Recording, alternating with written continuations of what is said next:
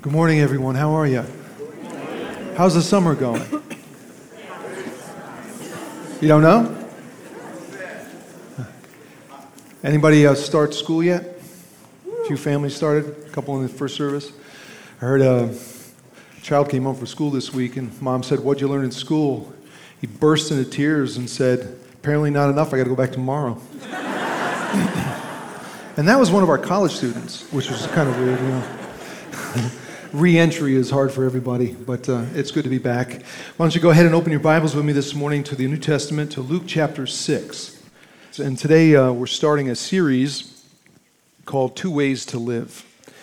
And in that series we're going to be looking at what's referred to in Scripture as the fruit of the Spirit. And you know, the reason I've chosen to do this study is because over the last few months there have been a number of significant cultural shifts that have taken place in our nation that I think make it painfully clear the era of Christian consensus has ended. We now live in a secular society fully adrift on the sea of moral relativism. And a lot of Christians have been publicly voicing their displeasure, for where we find ourselves today and expressing disdain toward those they blame for bringing us here. But it seems to me that rather than pointing our fingers at others, perhaps we in the church need to evaluate the role that we've played in what some refer to as America's cultural disintegration. In his book, Renaissance, The Power of the Gospel, However Dark the Times, Christian author and thinker Os Guinness discusses some of the current issues and challenges facing the Western church. And one of the things that he suggests we do first and foremost as Christians is that we do some honest self-assessment. He writes this, he says, for a generation now, Christian leaders and writers have liberally sprinkled their speeches, sermons, and books with phrases such as making a difference, transforming culture, changing the world. But for every 1,000 who have used the phrases as self-evident, there have been few who asked whether such change was actually happening and why and how they believed it could. In other words, a lot of Christians talk about making a difference in their world, in their culture, in their community, and are quite optimistic about their impact on it, but rarely do they look at the evidence to determine whether they're actually having an impact, spiritually speaking. According to Guinness, there are pessimists who say, for all the talk among Christians, the highly touted world change is simply not happening. And there's a lot of reasons for that. But Guinness suggests that as Christians, we bear some of the responsibility. He says, all too often we've set out high, clear statements of the authority of the Bible, but flout them with lives and lifestyles shaped more by our own sinful preferences and by modern fashions and convenience. All too often we've attacked the evils and injustices of others, while we've condoned our own sins, turned a blind eye to our own vices, and lived captive to materialism and consumerism in ways that contradict our faith. You get what he's saying, right? Guinness is saying that before we blame our cultural woes on anything or anyone else, we in the church, as followers of Jesus, should first look at ourselves and our own lives and how we're living in the midst of that culture. Early on in his relationship with his disciples, Jesus was out in the countryside with them, walking and talking about life in our world, and describing for them two ways to live. He talked about love versus hate, generosity versus greed, servanthood versus selfishness, forgiveness versus bitterness, mercy versus judgmentalism. And as they were walking and talking about these things, Jesus noticed some fruit trees out in the field, and he summarized his lesson for his followers this way in verse 43 of the chapter. He says to them, hey, you guys know as well as I do, no good tree bears bad fruit, nor does a bad tree bear good fruit. Each tree is recognized by its own fruit. People don't pick figs from thorn bushes or grapes from briars. Now, because Jesus describes two different kinds of trees, the two adjectives he uses are significant. The Greek term for good here refers to that which is intrinsically useful in accordance to something's creative purpose. In other words, this kind of goodness indicates that something is doing what it's meant to do. It's not defective. The term also carries the idea of moral excellence. In contrast, the Greek term Jesus uses for bad refers to that which is corrupt, rotten, intrinsically useless, in a figurative sense, immoral, unhealthy, unwholesome.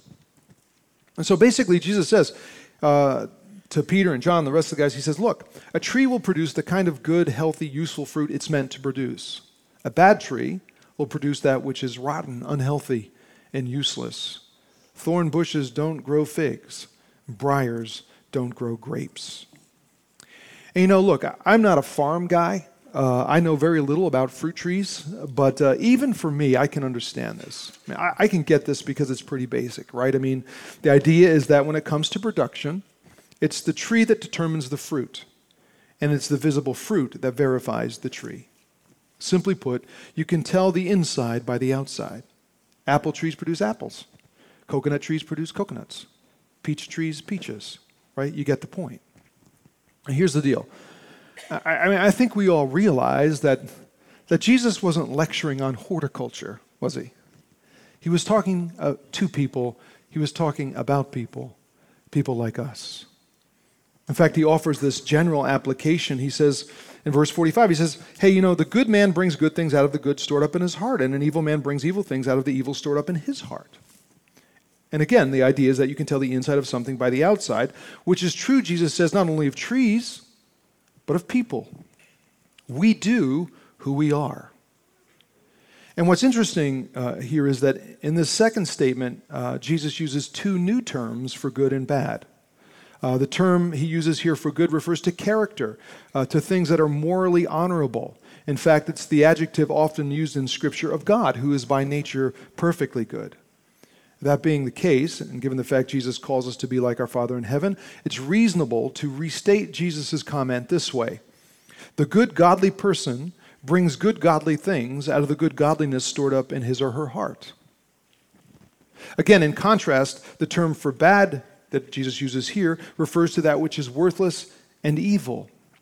It denotes the kind of evil that causes pain and sorrow, division and destruction, representing the very opposite of good, godly things such as love, mercy, generosity, grace, and forgiveness.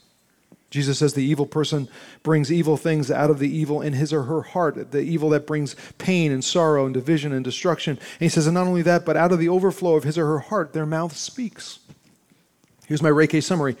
Just as over time, good trees produce good fruit, so over time, our lives reveal who we really are, good or bad, godly or evil, disciples or deceivers, followers or phonies, Christians or not.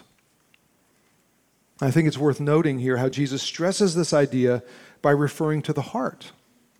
You see, just like today, people in the ancient Near East considered the heart to be the core of a human being, and Jesus knew that. And so he says, it's out of the heart, it's out of the core of who you are on the inside that your attitudes and your behaviors and your words overflow. The implication being that any genuine long-term change regarding the external stuff has to come from change that takes place internally at the core, at the heart of our very being. And to better understand this whole heart thing, let me give you a quick heart lesson, heart history, if you will. Back at the dawn of humanity, God created man and woman in his image. And in Genesis 1, God said, and when he was done, he says, man, what I have created is good. It's really good. In fact, when the Greeks translated the Old Testament, the term they used is the same term that Jesus uses in verse 43. Good meaning intrinsically useful in accordance to purpose, morally excellent, so forth. So, in other words, human beings were created good. However, the intrinsic goodness went bad when man and woman rebelled against God and tasted what Scripture refers to as the fruit of the tree of good and evil. And just so you know, the term the Greeks used in Genesis for evil, same word Jesus uses that means worthless, evil that causes pain and sorrow and division and destruction, thus reflecting the opposite of God-likeness. And I don't know, man, maybe it's just me, but I find this very fascinating, all this fascinating. If you think about it, the terms tree and fruit and good and evil, all the imagery that Jesus uses here can be traced all the way back to creation. And I can't say for sure that Jesus had the events of Genesis 1 and 2 in mind, but I think it's highly likely because in some ways it's a summary of our human condition, right? In Genesis 1 and 2, what God created was intrinsically good, went corrupt, it turned evil. But now Jesus was saying, because of Jesus says because of him, because of the grace of God, it's possible for what is evil to become good and godlike again. Are you following with me? Are you following that? In short, ever since rebellion in Eden, as human beings, we've inherited a core problem. We're sinful creatures. All of us, man, Scripture says our hearts are deceitfully wicked. And until the heart is transformed by the grace and power of God, we'll never exhibit authentic goodness and godliness. I mean, sure, we may do a few good things now and then, but the kind of consistent, radical, good and godly life that Jesus calls his followers to is impossible without a supernatural internal change taking place. Has that change happened for you? You say, well, I don't know for sure. I really don't know. Well, Jesus says you can tell. You can tell because who you are on the inside will be revealed by what you do on the outside. It's interesting, sometimes when I talk to people about certain decisions or behaviors that decisions they made, behaviors they've been involved with that haven't been particularly helpful for them, to say the least. They'll say things like, well, okay, it's true, I stole the money, but it's not like I'm a thief. And I would think Jesus would disagree with that. I think he would say, look, if you steal, you're a thief. If you cheat on a test, it's because you're a cheater. If you commit adultery, it's because you're an adulterer. If you talk behind people's back, it's because you're a gossip. If you grumble, it's because you're a grumbler. When people lie, it's because they're liars. On the other hand, when you give sacrificially to others, it's because you're generous. If you encourage others around you, it's because you're an encourager. When you tell the truth, it's because you're honest. When you treat others with kindness, it's because you're kind. You see, good things are produced by good people. Evil things come from evil people, like apples, grapes, briars, and thorns. We all consistently produce on the outside who we are, what we are on the inside. That's the general application of Jesus' teaching here, but we can't leave it in general terminology. So let's consider the more practical and personal side of things, because understand, with these comments, Jesus wasn't explaining this spiritual reality as something merely academic, something for us to, lecture on, write a book about, discuss, and pack away for future use. No, Jesus uses this analogy as a way to call his followers to spiritual self-assessment and personal evaluation. That's why he uses the analogy. So with that in mind, here are some questions we probably need to ask ourselves. The first and most pressing question is this: who am I? Who am I? And if we hope to answer the question, we have to take a long, hard look at ourselves. If we ever hope to get a grip on our true identity, we have to ask the question. We have to answer it. Today's superficial culture, you ask someone that kind of question, or when people think about who am I, we place so much emphasis on career-type categories and tend to ignore inside character. Do you know what I mean? Because we're quick to think of ourselves as, well, I'm a salesperson, I'm a manager, I'm a clerk. We're teachers, accountants, doctors, nurses, homemakers, coaches, consultants, pastors, parents, students, or we, identify ourselves by some other vocational category. But see, those things don't reveal anything about who you are as a human being, who you are on the inside. And that's really the issue. The issue isn't what I do for a living. The issue is, how do I live? The issue is, who am I really? Look, we've been created, all of us, by God to reflect his goodness. But sin has tainted us. It's ruined us. Sticking with Jesus' fruit analogy, we've been infected with a nasty, destructive internal disease that's corrupted our core and made our fruit bad, rotten, intrinsically worthless. We're sick. I mean, it's crazy and sad what sin has done to us. As individuals, as people, what was once declared by God to be so very good has gone so bad. We're sinners, corrupt to the heart, to the very core of our being. And when we should do good, we often do bad. When we know what's right, we tend to do wrong. And as hard as we try and change, nothing seems to work. And I really appreciate the honesty of the Apostle Paul in this, because as he was looking at his own life, he admits to the church, he writes to the church, he says, look, I don't understand what I do sometimes. For what I want to do, I don't do. But what I hate, that's what I do. As it is, it's no longer I myself who do it, but it's sin living in me. He says, for I know that good itself doesn't dwell in me. That is, in my sinful nature, for I have the desire to do what's good, but I can't carry it out. For I don't do the good I want to do. No, the evil I don't want to do, that's what I keep on doing. And as you hear his words, you get a sense of his struggle as a human being. It's a struggle we all have. And you get a sense of the frustration he had by what sin had done to him. And I'm just really glad he wrote these words, because I get frustrated by what sin has done to me. And so to answer the question, who am I, requires we each take a long, hard look inside. I mean, we've got to recognize that what God originally intended to be good has gone terribly bad. And it's only when we see that, when we begin to understand the truth of it and to be honest about it, we'll be able to answer the next question, who do I want to become? I mean, if you could be everything you wanted to be, what would you be? What would you be like? Different people answer differently. You know, some people may like the way they are, really don't want to change, even if on some level they realize it's short of what God originally intended for them. But here in our text, Jesus was talking to his followers, those who recognized their brokenness, and they knew they needed to change on the inside in order to change on the outside and mirror their Father in heaven and produce good fruit. They knew it because they had tried religion. And religion is all about you trying hard to change, to be good enough, to be generous enough, all these things. Religion is about you trying hard to do it. And the Jewish people of the first century, many of them were just beaten down by it. They had given up. They had given up on God. And they knew that in order for the outside to change, something had to happen inside. Yet in practical, everyday terms, what does this all look like? What does God-like fruitfulness look like? Well, what's really helpful is that while Jesus introduced this fruit analogy, in the New Testament, the Apostle Paul picks up on it, and he elaborates on it. And in a letter to the church, he actually compares bad fruit with good fruit. He writes about that which is produced by our sin nature and what is produced by the Spirit of God in our lives.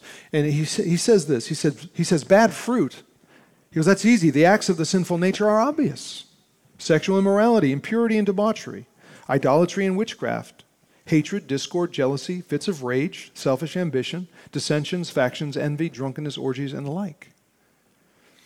Now, that's quite a list, isn't it? And what's interesting about it is that Paul seems to place these sins, this bad fruit, if you will, in categories, which probably reflects his background in Judaism. Jewish religious teachers often kept track of sins by category. And whether or not that's Paul's intention, who knows for sure, but the list does seem to break out into logical groupings, 4 of them to be exact. And I don't want to spend a whole lot of time detailing the particulars and the various nuances of each of these, because many of them speak for themselves. But just to be sure we understand what Paul is talking about here, let me give you the category and then a brief description of each of the terms listed, okay? Paul says, bad fruit, that's easy. The acts of the sinful nature are obvious. And by the way, obvious not in the sense that they're all committed publicly, some are, some aren't. But he's just saying that the things he's about to list, we all know, do not originate with the Spirit of God. Okay? So he says the first category is this, sexual sin. He lists sexual immorality, which refers to any sexual relationship outside the marital commitment between a husband and wife. It's about promiscuous behavior. Impurity is literally translated dirty. And it was a term applied in the first century to sexual perversion that was particularly present within Greco-Roman culture, including acts of rape, homosexuality, incest, and bestiality. And he adds to that debauchery, which refers more to the reckless and shameless nature of those acts, which is why the terms are connected. Second category, religious sins, those common to paganism. Idolatry, described the worship of idols and false deities, but it extends to anything that we as human beings love, fear, serve, or desire more than God himself. And for us today, it includes things like career, money, possessions, leisure. He lists witchcraft, which describes not only those who are intrigued by the powers of darkness, but who submitted themselves to those powers and attempted to manipulate evil for their own selfish gain. Then the third category is what I'd call interpersonal or social sins. Those that destroy relationships, those that destroy community, healthy community. He lists hatred, a deep-seated enmity or ill will toward others because of race or nationality, education, economics, or unresolved conflict. Discord is the natural outcome of hatred. It's strife. It's a lingering animosity between people. Jealousy is about resenting what someone else has that you don't, and it leads to feelings of bitterness, fits of rage. When he lists this, he's not just talking about anger. You see, everybody gets angry, right? Anger is a natural human emotion, but this anger is at an inappropriate and lingering level. You know, it represents outbursts of fury and venom and wrath, you know, hinging on uncontrollable, threatening, even violence. Selfish ambition, an attitude and approach to life and work that places personal gain above all else and comes at the expense of others, including God. Dissensions or strong disagreements or quarrels in which people of opposing views refuse to accept their differences and work through their differences and come to an amiable resolution. Factions are the divisions created among people because of the disagreements. Envy, the motivating desire to possess something earned by or awarded to somebody else. It's often revealed through twisted logic that cries all the time, it's unfair, it's unfair, it's unfair. And in our culture today, what's unfair is you have something I want, and I don't get it. You know, if I can't have what you have, you shouldn't have it either. I mean, that's the heartbeat of American culture. And speaking of culture, the fourth category relates to cultural sins. Those prevalent in the Greco-Roman world. Paul lists drunkenness, which understand was not about drinking wine, beer, or some other fermented beverage. It was about the excessive use and abuse of those things. It was about going out and just getting hammered drunk. He says it's wrong. It's unhealthy. It leads to bad behavior. But what's interesting is in the first century pagan culture, people considered drunkenness as part of their worship experience. Did you know that? Many people worshipped this guy here, the Roman god known as Bacchus, also known by the Greeks as Dionysus, the god of wine. And this is a 2nd century BC wall sculpture of the deity. You can see the grapes are coming out of his hair and his beard is dripping wine. He's a little frightening, to be honest about it. But this is the deity that many people worshipped. And his worshipers would have these feasts where the goal of the feast was to drink so much, to just get so inebriated that you just released yourself from all your worries and cares and inhibitions. And when that happened, things deteriorated into wild orgies, marked by unbridled indulgence of base passions. But then notice how Paul ends the list. He says, and the like, which is his way of saying this list isn't complete. I mean, he could have gone on to mention gluttony, greed, slander, and a number of other things, but his point wasn't to be exhaustive. He states his point, actually. He says, look, I just want to warn you, as I did before, that those who live like this will not inherit the kingdom of God. Now understand, Paul is not saying that Christians are perfect. He's not saying that as Christians we'll never lapse into any one of these behaviors. He's not suggesting that a Christian who gets drunk one night or who experiences jealousy or loses their temper and flies off the handle, that they're going to lose their salvation or God's not going to love them any less. He's not saying that. What he is saying is that any life that is habitually characterized by these kinds of sinful traits, attitudes, and behaviors reveals a lack of inner transformation. That's what he's telling us. Reveals a lack of inner transformation, which may mean the person never received God's Spirit, which means they haven't experienced God's grace, which means they haven't come to faith in Jesus, you see. Paul is simply describing here life lived by human effort, led by the sin nature. But then he says, here's the alternative. Here's the contrast between what our sin nature produces, the bad fruit, and what the Spirit of God produces.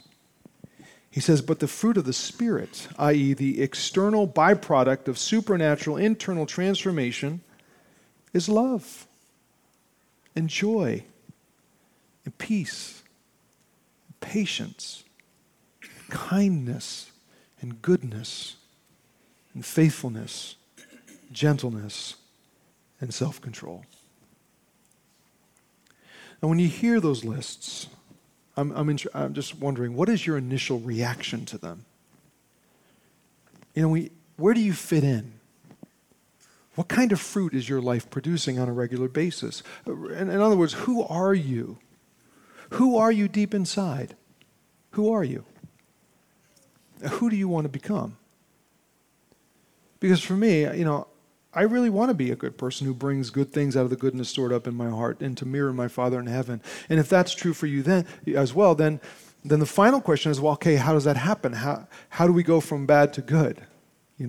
How do I become the person God wants me to be? Assuming God has the original designs, knows what he's talking about, knows the way that we're supposed to be, how do we get there? Well, I can tell you this, the answer is not self-help. The answer isn't religion, which is all about you becoming a better person by your own efforts and rituals and all that. Because on our own, we cannot fix the internal ravages of sin. We can't do it. We need outside help. We need God himself.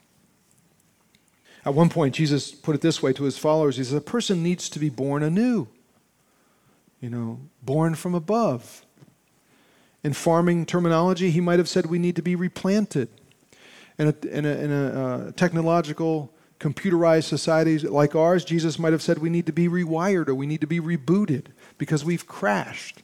However it's expressed, the fact remains, Jesus said God himself must change us on the inside. And how does that happen? It happens when a person becomes a Christian, which is a conscious decision. When we make that decision to become a Christian, God begins to restore us to the way we were meant to be. How does that transformation initiate? Again, it's by faith, you see. When we accept Jesus as Savior, we accept him as the one who lived the perfect life we could never live and died the death we all deserve to die, paying the penalty for our sin, offering us life. When we put our faith in him, when we really do it, there's this internal spiritual transformation that begins and ultimately manifests itself on the outside in how we live. And suddenly you begin to see things differently. You see the world differently. You view people differently. You understand your possessions differently. You respond to situations differently. Your perspective on suffering changes. Your attitudes change. Your priorities change. Instead of bad fruit, you begin bearing good fruit. Some changes are immediate. Others take time. But here's the deal. Look, sin has had a devastating effect on us, all of us. Growing towards spiritual health and maturity is a lifelong deal. Fortunately, we're given the resource we need for the change process. We're given the provision of power, We're given the Spirit of God himself. Jesus promised Peter and John and Matthew and all the guys, he promised all the men and women who put their faith in him that the counselor, the helper, the Holy Spirit himself would come and not only be with his followers, but actually indwell them. Jesus said the Spirit lives with you and will be in you. He said you will receive power when the Holy Spirit comes on you and you will be my witnesses. Here's my Ray K summary. At the moment you place your faith in Jesus, you mean it, you make a commitment, the Holy Spirit infiltrates your heart, your mind, and your life. And he begins to lead and empower you, not only to talk about Jesus, but to be more like him. Not only to share the story of grace, but to live out the story of grace. I.e., the presence and power of the Spirit will transform you from the inside out, and you will bear good fruit. You will. You will. Over the next few weeks, we're going to talk more about the fruit of the Spirit, love, joy, peace, all of it together and one at a time throughout the weeks. And I don't know if you've thought about this, but this is intriguing to me how these characteristics or these virtues, whatever you want to refer to them as, are ones that everybody, Christian, non-Christian alike, everybody find these desirable. Isn't that true? I mean, people look at the first list or they hear the list, these acts of the sinful nature, and they think, man, those aren't things I want my life to be about. I don't want to be like that. I mean, how many parents hope their son or daughter gets engaged and brings home a selfish, immoral, hateful, idolatrous, divisive, jealous, rageful drunk? I mean, what parent wants that for their kid? Nobody, Christian or non-Christian, they don't want that. No one wants to be that guy, that girl. No one wants a friend like that. No one wants to be that. No one. Why? Because something down deep in our humanness tells us those things are messed up. They're wrong, they're hurtful, they're destructive, they're unhealthy. But when people look at the second list, or they hear the second list, everybody knows there is something about it that resonates with us. Something in our humanness says, those things are right, and they're healthy, and they're beneficial. It's who we're meant to be as human beings, men and women who are loving and joyful and peaceful and patient and kind and good and faithful and gentle and self-controlled. I mean, across the board, we all agree on it. Not only do we respect those virtues, we desire them in ourselves. But here's the deal. If left to ourselves, to our own sin nature, that first list will dominate our lives. And the only way to live out the second, to experience real change, produce good fruit, become the kind of people we know we're meant to be, is by the grace and power of God's Spirit who comes to us, who indwells us when we place our faith in Jesus. Faith in Jesus. That's where the transformation begins. Has it begun in you? I hope so. Let's pray.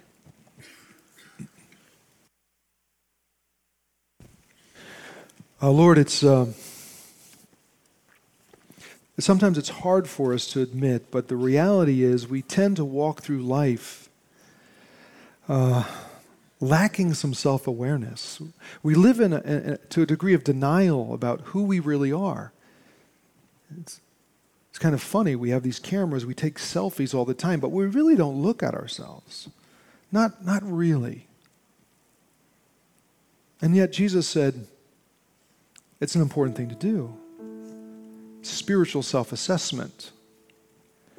Breaking through the denial. Because good trees bear good fruit. Bad trees bear bad fruit.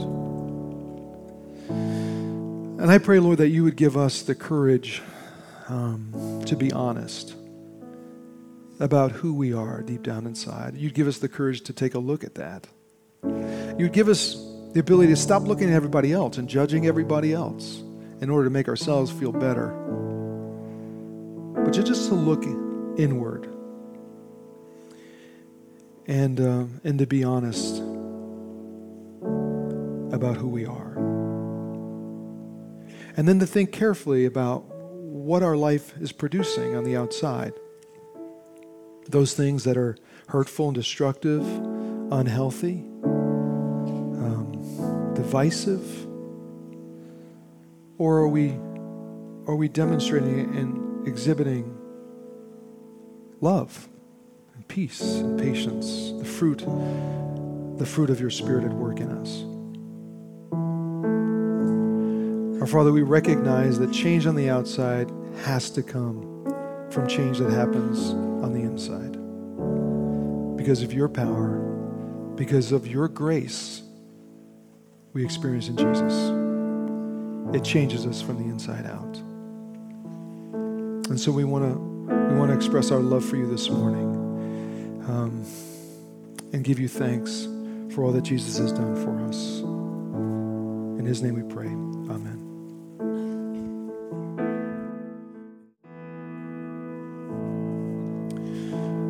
Here's the thing. It's easy to sing those words, right? Jesus, it's all about you and these kind of things. It's a beautiful song. It's easy to sing. But the question is it true? Is it true?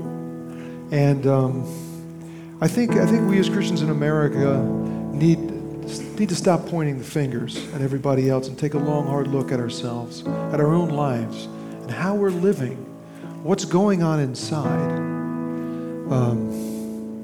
And so over the next few weeks, we're gonna work together, and we're gonna try and do that together. Okay, we're gonna look at the fruit of the Spirit and what it means on a practical basis, and decide whether or not it's part of who we are. But I would encourage you over the next few weeks, as we do this, to do it with some friends, to get together to talk about this after we discuss a topic. We have a lot of life groups that are forming. We encourage you to be part of that because here's the deal. I can say, oh man, I am a really nice, loving, perfect kind of person. I can live in self-denial, but if I'm talking about this with others, it's a little bit harder because people can speak into that and say, man, you're not quite as nice as you think you are, or whatever. But here's the thing: I want you to avoid looking at the first list and saying, "Oh yeah, witchcraft. I don't do that. I'm good to go." Right?